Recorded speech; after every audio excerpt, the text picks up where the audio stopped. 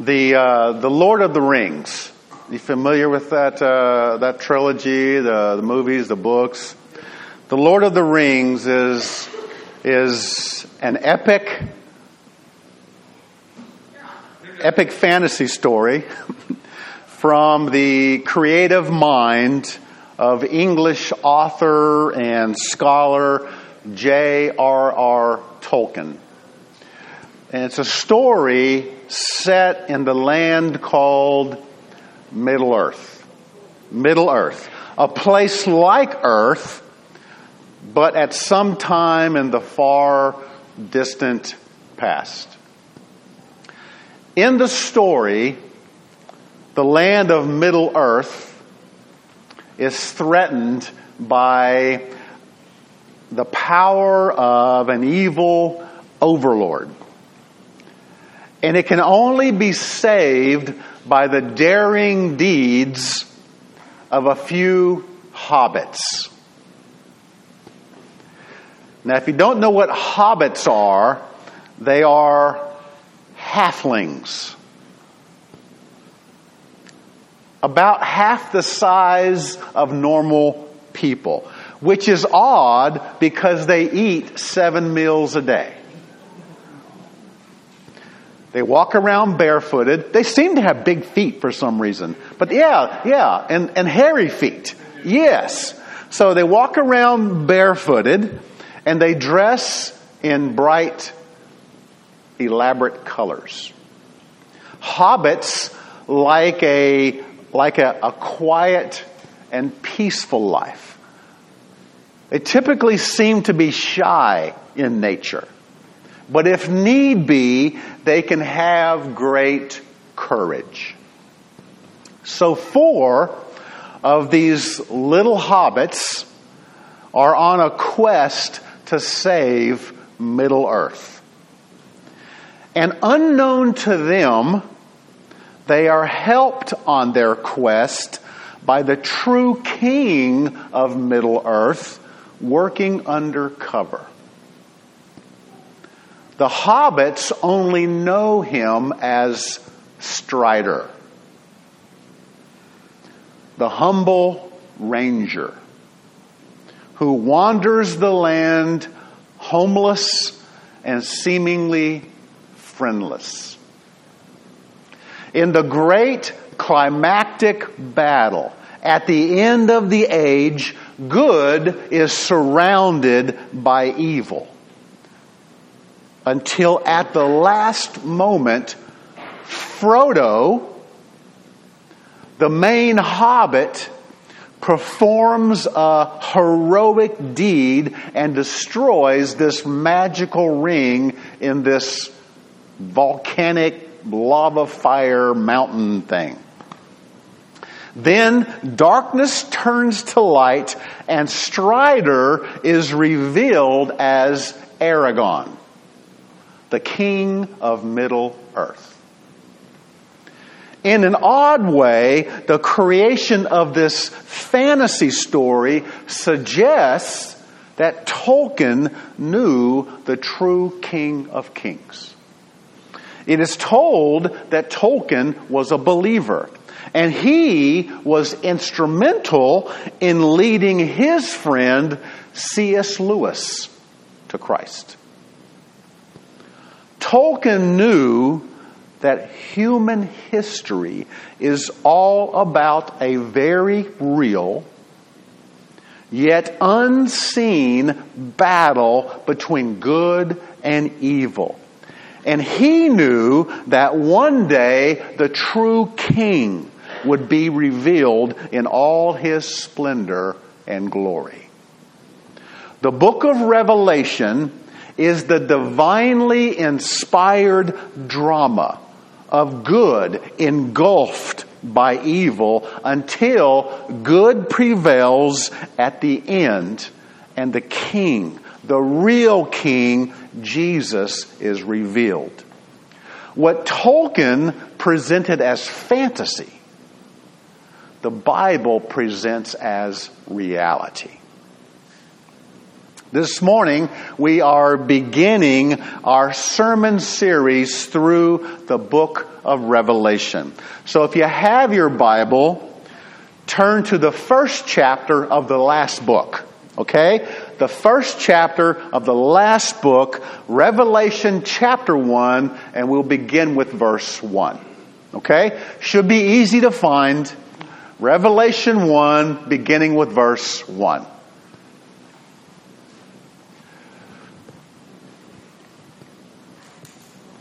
I still see Bibles moving. I'm happy to see Bibles. That's good. Okay, let's go. Verse 1. The revelation of Jesus Christ, which God gave him to show to his bondservants the things which must soon take place. And he sent and communicated it by his angel to his bondservant John, who testified to the word of God and to the testimony of Jesus Christ, even to all that he saw. Let's stop there. The first chapter of Revelation is a greeting, and it serves as the introduction to the entire book. And I use the word book only because that is what we commonly call it. Actually, it's a letter. A very long letter. Written to 7 real churches in Asia Minor, which we refer to today as modern-day Turkey. Okay? And they faced extreme persecution by the Roman government. And they were under extreme, severe pressure to compromise their faith. It is a letter. Just like Ephesians is a letter. Just like Galatians is a letter. This is a letter to 7 churches who needed encouragement to endure and to never give up. They were churches who needed to be challenged to live godly lives in an ungodly world. And they were churches who needed hope for tomorrow. Hope for the future. They needed to know that in spite of their present reality, God is still on the throne. Christ will return just as he promised. He will be victorious. Good will triumph over evil. And in the end, it will all be worth it for those who are overcomers. That's the message to these churches, and that's the message to us as well. Now, the key to this chapter is found in the first part of verse 1, which reads, the revelation of Jesus Christ. The word revelation comes from the Greek word apocalypsis. That was hard to pronounce. Apocalypsis. Which is where we get our English word apocalypse. And that might lead us to think that this word revelation automatically pertains to a catastrophe. Something bad is going to happen. But that's not necessarily the case. This Greek word for revelation, apocalypsis, simply means to disclose, to reveal. It gives us the picture of taking the top off a box to see what's inside. To pull back the curtain to see what's behind it. That's the picture that this word is giving us here. It's the revelation of Jesus Christ. And that phrase is where we get the title of this book from. It's not the revelation of John, as some translations may read, and it's not the book of Revelations. This is not the book of Revelations. It's not plural. It's a single revelation of Jesus Christ. And that seems to have a twofold meaning. First, it's the unveiling, the revealing of Jesus, the uncovering of truth about Him that was previously unknown and hidden to us. As we work through this book, we are going to learn things about Jesus that we would not know if it wasn't for this book. And that brings up another point. As we study this book, if we get a better understanding of the tribulation period, that's awesome. If we get a clearer picture of the Antichrist and the false prophet, that's okay too. If we become more informed about the mark of the beast and the battle of Armageddon, that's great.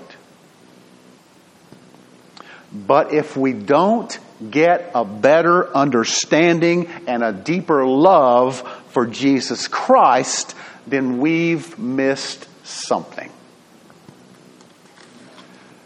If we get a clearer picture of everything else, but miss Jesus in this book, then we miss the book of Revelation.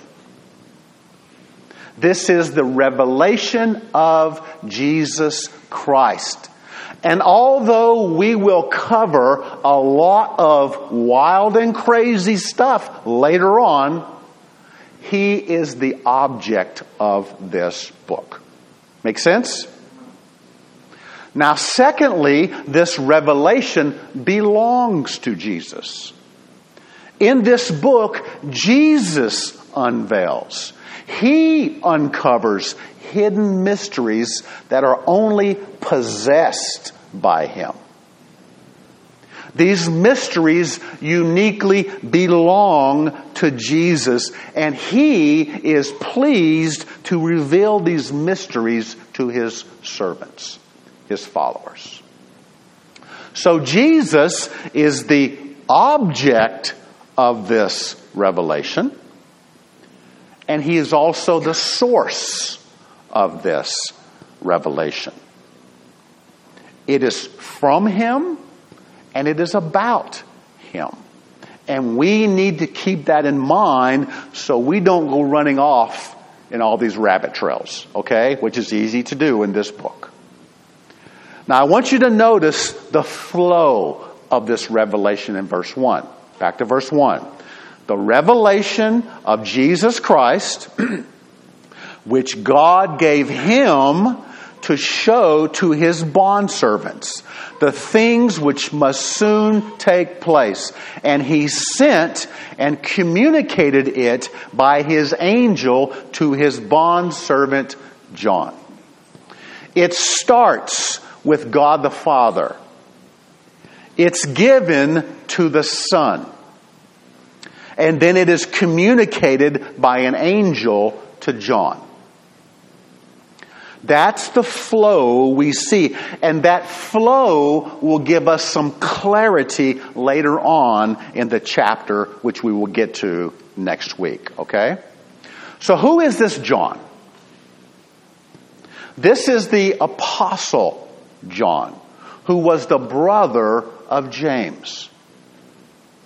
If you remember, amongst the 12 original disciples of Jesus, John was part of the inner circle, along with his brother and Peter. John wrote the Gospel of John and the epistles of John. And now he is putting pen to paper in this book of Revelation. At the writing of this letter, likely around 95 to 96 AD, John is about 90 to 100 years old. And he is probably the last surviving apostle, now banished to the island of Patmos, which we will also talk more about next week. Now let me say something before we press on here. 2 times I have told you we will look at something next week. All right? We are in this book for the long haul. And some of you may be chomping at the bit to get to the wild and crazy stuff contained in this book. When does the rapture occur? What's up with the 666, Bob? What's up with the locusts coming out of this pit? And they can sting people like scorpions. We will get to all that stuff when we get there. Okay? Since this is a letter, we need to read it like a letter. Beginning at the beginning of the letter and working our way through it. Does that make sense? Okay. Now back to verse 1. If you notice, we are told the things revealed to us must soon take place. Do you see that? They must soon take place. And there are a couple of ways to interpret that phrase. It is true, Peter tells us that with God, 1,000 years is only a day. He says that. So from a heavenly perspective, this book was only written less than 2 days ago. That doesn't help, does it? Didn't think so. But there's another way to interpret this phrase, which I think personally is a little more helpful. Okay? It can also be taken to mean quickly or suddenly coming to pass, expressing the idea that the things and the events revealed to John may not necessarily come as soon as they were given to him, but rather when they do come, it will be quick in nature. Does that make sense? When they do come, it will be quick. Okay, let's move to verse 3. Blessed is he who reads and those who hear the words of the prophecy and heed the things which are written in it, for the time is near. The book begins with a blessing and it ends with a blessing. In chapter 22, verse 7, we read, "Blessed is he who heeds the words of the prophecy of this book."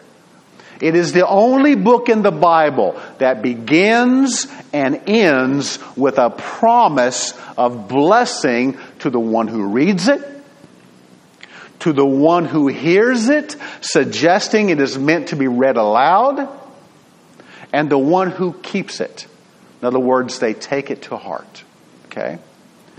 From verse 3, we are told that the book of Revelation is not only a letter, but it's also prophecy, which has a twofold meaning. I need you to listen to this. This is important. Prophecy. First, we should think of it, when thinking of prophecy, we should think of it as the fourth telling of God. The fourth telling. In other words, thus says the Lord. Meaning, now hear this, I have spoken it, it is going to happen just as I planned. Okay? It's the fourth telling of God. And secondly, we should think of it as the foretelling of God. The forthtelling and the foretelling of God, where God is telling us what happens next. See the difference? So this prophecy refers to both direction, giving direction, and a prediction, giving us prediction of what happens next. And speaking of what happens next, in this book, John writes down what he hears and sees in a chronological, sequential order. However, the actual events may not always be in chronological, sequential order. In other words, it's not so much what happens next, but what is revealed to John next. What he hears and sees next. For example, in Revelation chapter 12, I'm going to give you an example here. Revelation chapter 12, beginning with verse 1, we are told, a great sign appeared in heaven. This is John talking. A great sign appeared in heaven. A woman clothed with the sun. And the moon under her feet. And on her head a crown of 12 stars. And she was pregnant. And she cried out, being in labor and in pain to give birth. Then another sign appeared in heaven, and behold, a great red dragon, having 7 heads and 10 horns. On his heads were 7 crowns. Whew. And his tail swept away 1/3 of the stars of heaven and hurled them to the earth. And the dragon stood before the woman who was about to give birth, so that when she gave birth, he might devour her child. Okay? So this is in chapter 12. Well into the book of Revelation. But this sign that John sees is something that occurred way back in the past when Jesus was born into this world. I only bring this up to make the point that what John hears and sees and what we read is not necessarily in chronological and sequential order. It is given to us as it is revealed to John, as he hears and sees it. And that can create some confusion for us as we navigate through this book. Okay? So we have to be careful with this. Now back to chapter 1, beginning with verse 4. Chapter 1, beginning with verse 4. It reads, John, to the 7 churches that are in Asia, grace to you and peace from him who is and who was and who is to come, and from the 7 spirits who are before his throne, and from Jesus Christ, the faithful witness, the firstborn of the dead, and the ruler of the kings of the earth. To him who loves us and released us from our sins by his blood, and he has made us to be a kingdom, priests to his God and Father. To him be the glory and the dominion forever and ever. Amen. As I already stated, this letter is written to 7 churches in Asia Minor. Again, we'll talk about them in a couple of weeks. These are 7 real churches, probably on the same postal route. There was a postal route, probably on the same postal route, but because only 7 churches are mentioned here, for there could have been more in the area, but only 7 are mentioned, it is suggested that these 7 churches also represent all churches at all times, worldwide, because the number 7 represents fullness or completeness. There are 7 churches. We'll see there are 7 seals and 7 trumpets and 7 bowls. In this book, 7 is an important number. Okay?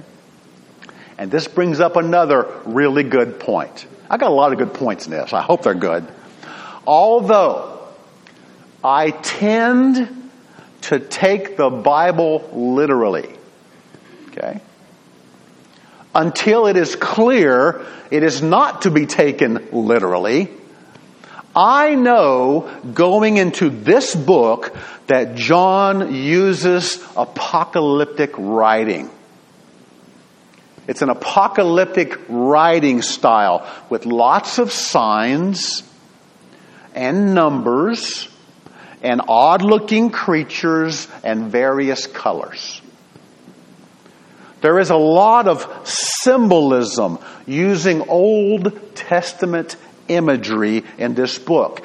And it comes across like a drama created by Jesus with numerous scenes and props and characters in different costumes that can change at a moment's notice.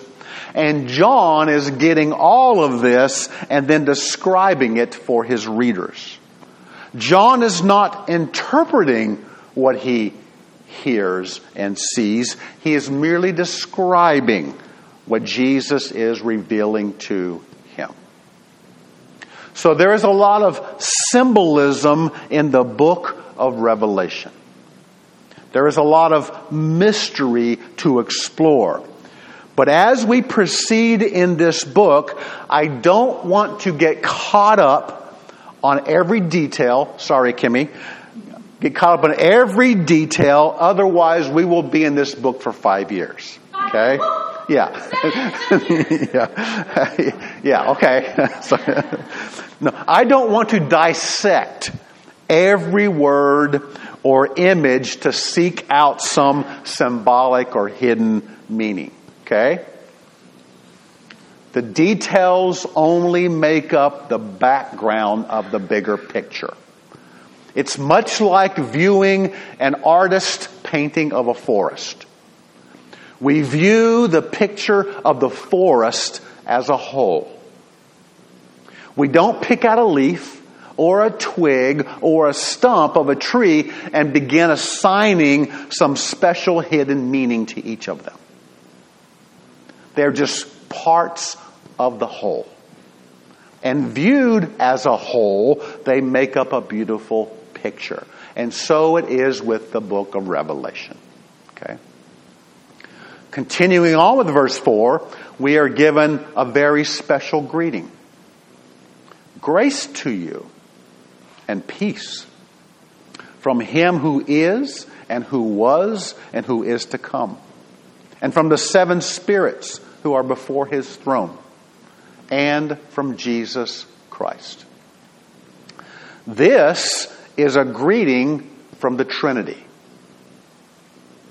who extend grace, the result being peace. Grace is the source, peace is the result.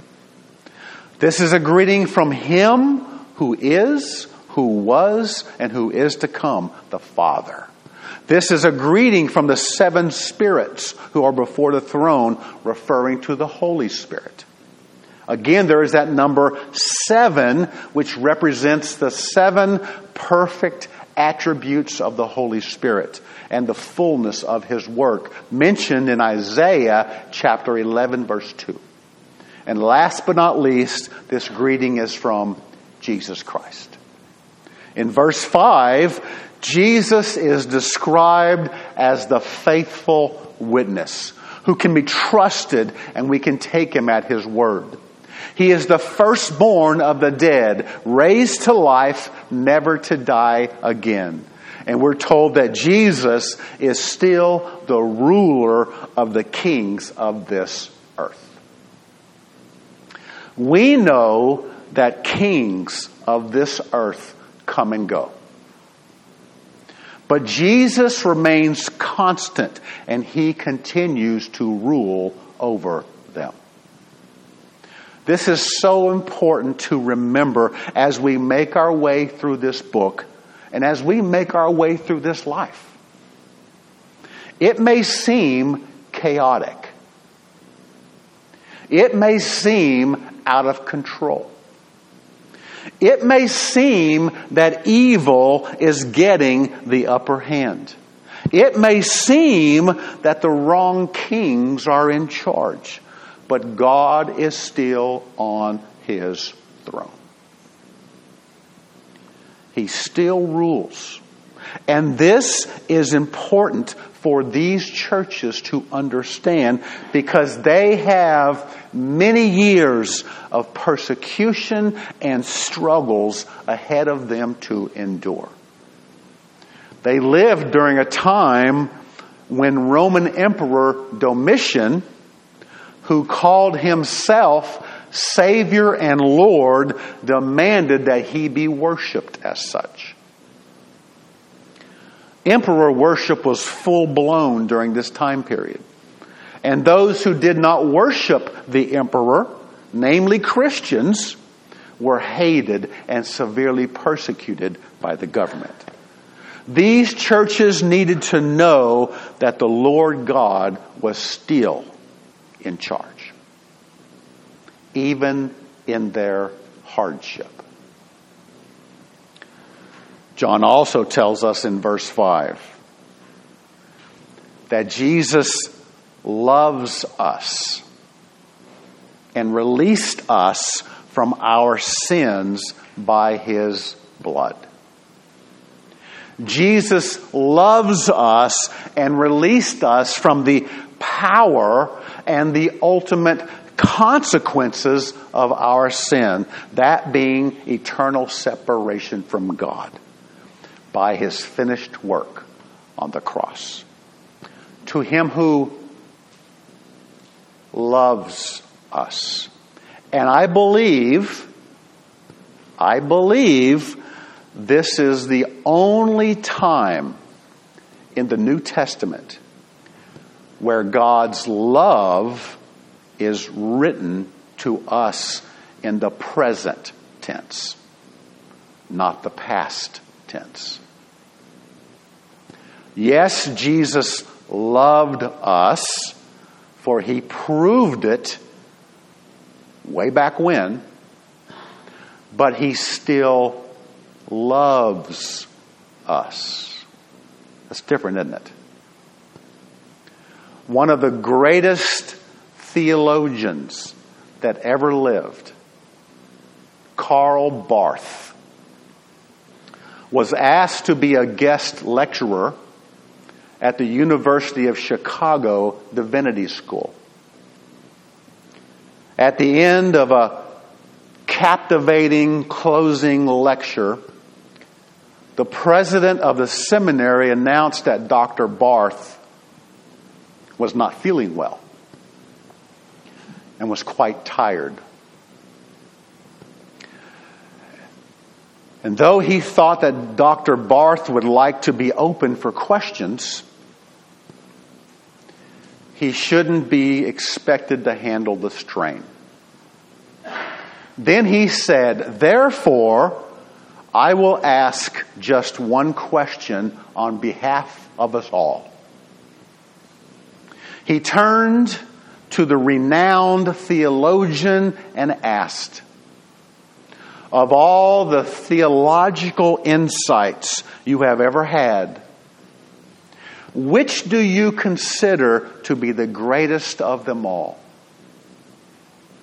It was the perfect question for a man who had written literally tens of thousands of pages on some of the most sophisticated theology ever put into print.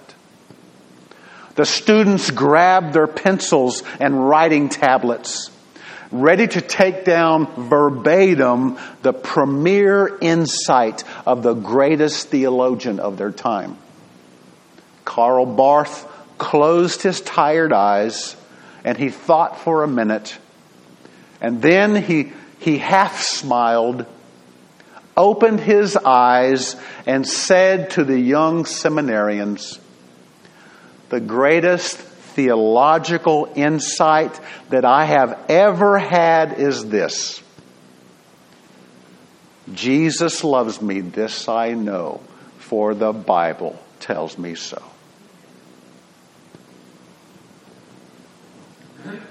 The greatest theological insight. Jesus loves me, this I know, for the Bible tells me so. This might sound really odd, and you're going to hear it several times as we make our way through this book. But this last book in the Bible is a love letter from God. A desperate, last-ditch love letter for lost people to turn from their sin and to turn to God.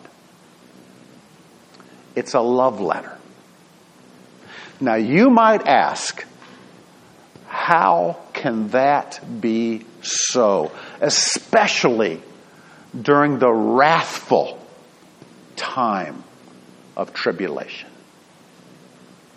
And my response is this: even during the terrible, and it is terrible, tribulation period, out of His love, for God is love, out of His love, God is giving lost people a small taste of hell on earth to see what it is like, so they will repent.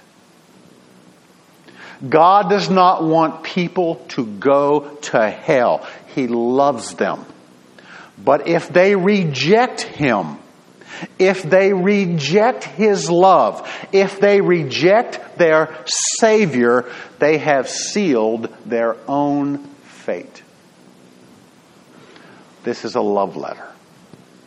Sounds odd, doesn't it? This is a love letter. Then we come to verses 7 and 8. This is where we'll end. We are told, "Behold, He is coming with the clouds, and every eye will see Him, even those who pierced Him, and all the tribes of the earth will mourn over Him. So it is to be. Amen. I am the Alpha and the Omega, says the Lord God, who is, who was, and is to come, the Almighty." Here is the theme of the book. Jesus is coming back to earth in glory, and all will see Him. The first coming of Jesus could be described as lowly and humble in nature, born in a manger. How humble is that? However, here we are told that when Jesus comes to the earth a second time, it will be in splendor and majesty. Every eye will see him, and those who intentionally rejected Christ will realize their terrible mistake as their doom sinks in. They will mourn. They will mourn as they realize it's now too late. They had their chance and they blew it. John wrote, I am the Alpha and the Omega, says the Lord God, who is and who was and who is to come, the Almighty. God introduces himself. He is the beginning, the origin, and the source. He is also the end. He is the past, he is the present, and the future. He is the first and the last and everything in between. Throughout this book, God is on the throne.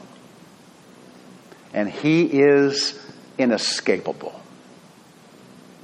Don't forget it.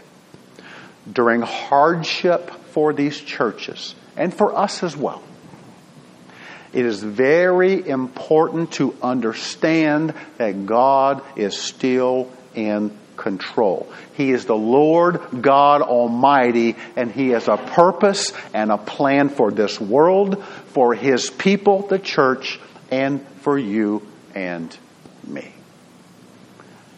He is in charge. He is in control. Let us pray. Father, thank you for this time in your word. Father, I look with anticipation. I look forward to diving into this book, this last book, this love letter that you have given us. I thank you for it. And Father, I pray first and foremost that we would come to love and know Jesus as we make our way through this. I pray, Lord, that Jesus would be our everything, our absolute everything. And we don't have to fear what goes on around us. Father, help us to keep our eyes focused on the Lord. May you be honored and glorified. Father, I pray that your Spirit would just move amongst us, Father. Draw us close to you. Help us to be honest with you, to be honest with ourselves. I thank you for who you are and what you've done. I thank you that we can trust you and we can take you at your word, for you are a good God. You are the Lord God Almighty. Thank you. In Jesus' name. Amen.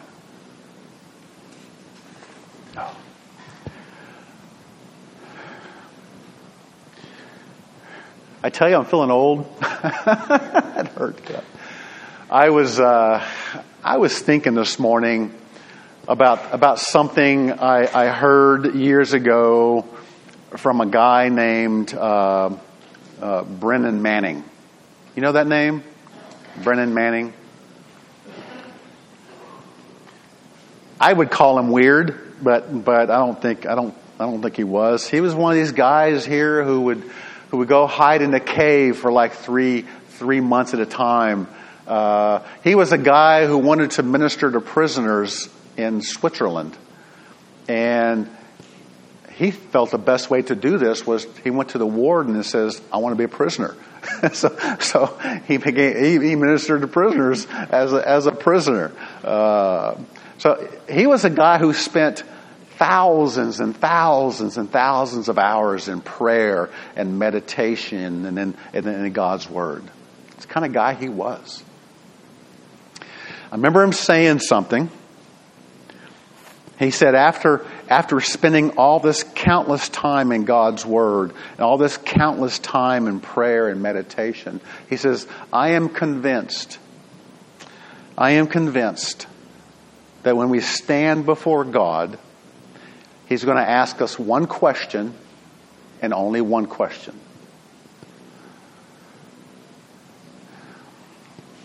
And the question is this.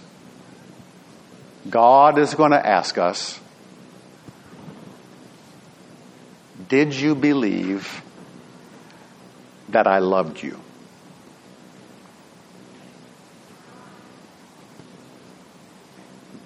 Did you believe that I loved you? That I longed for you? I was passionate about you. I wanted to hear your voice. Did you believe that I loved you? For those who say yes, they would be the people who would shape their lives around that understanding that God loved them. Their lives would be shaped around that love. And for those who did not know that, their lives would be shaped around themselves. Did you believe that I loved you? That's what we sung about this morning. I picked up on that.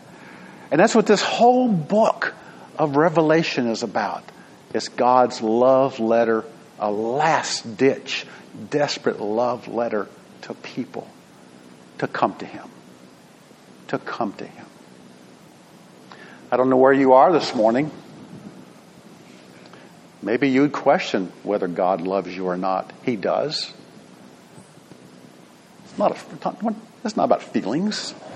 This is about the truth. This is about truth. Whether you feel it or not. This morning, trying to get out of bed, I wasn't feeling loved by anybody. My body's hurting. But that doesn't change the fact, does it? That doesn't change the truth.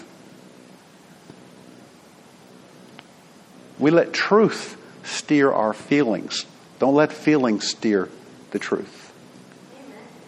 That's the truth. That's the truth. We are people of the truth.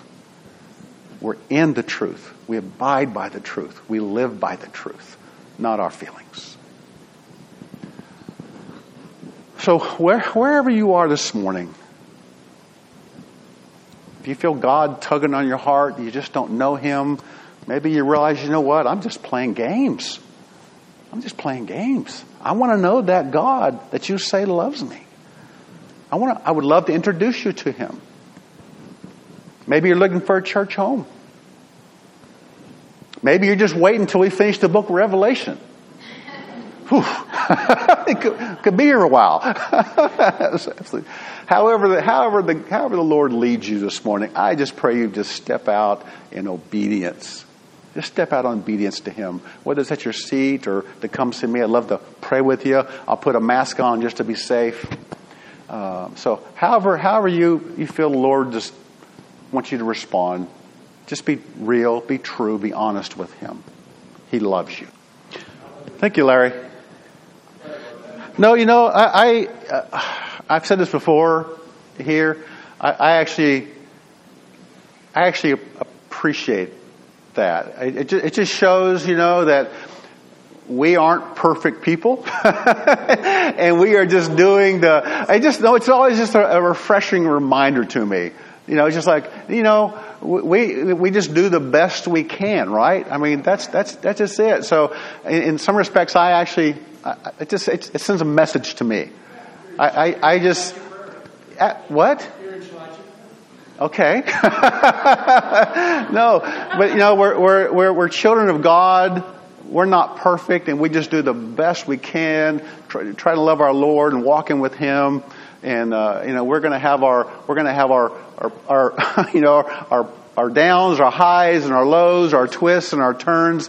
That's totally fine.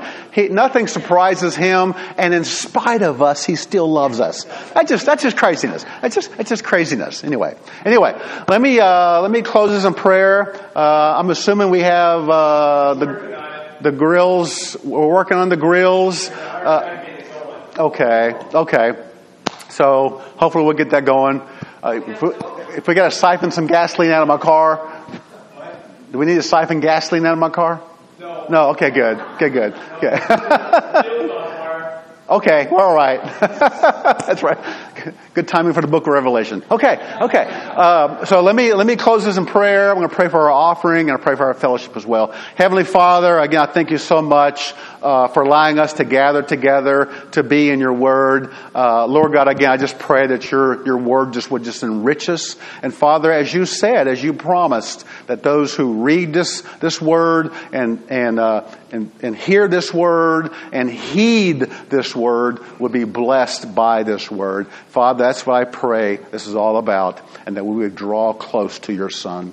Heavenly Father, I pray, Lord, for our offering this morning. Lord God, just help us to use those monies that are brought in for your kingdom's work, for your honor and for your glory. Father, give us wisdom and insight. Bless the giver and bless the gift. And Father, for our fellowship here afterwards, bless the food to our body, Heavenly Father. Bless those who have brought food, who prepared food. But more importantly, God, just bless this fellowship together. That's what this is all about. Thank you, Lord God, for who you are and what you've done. In Jesus' name, amen.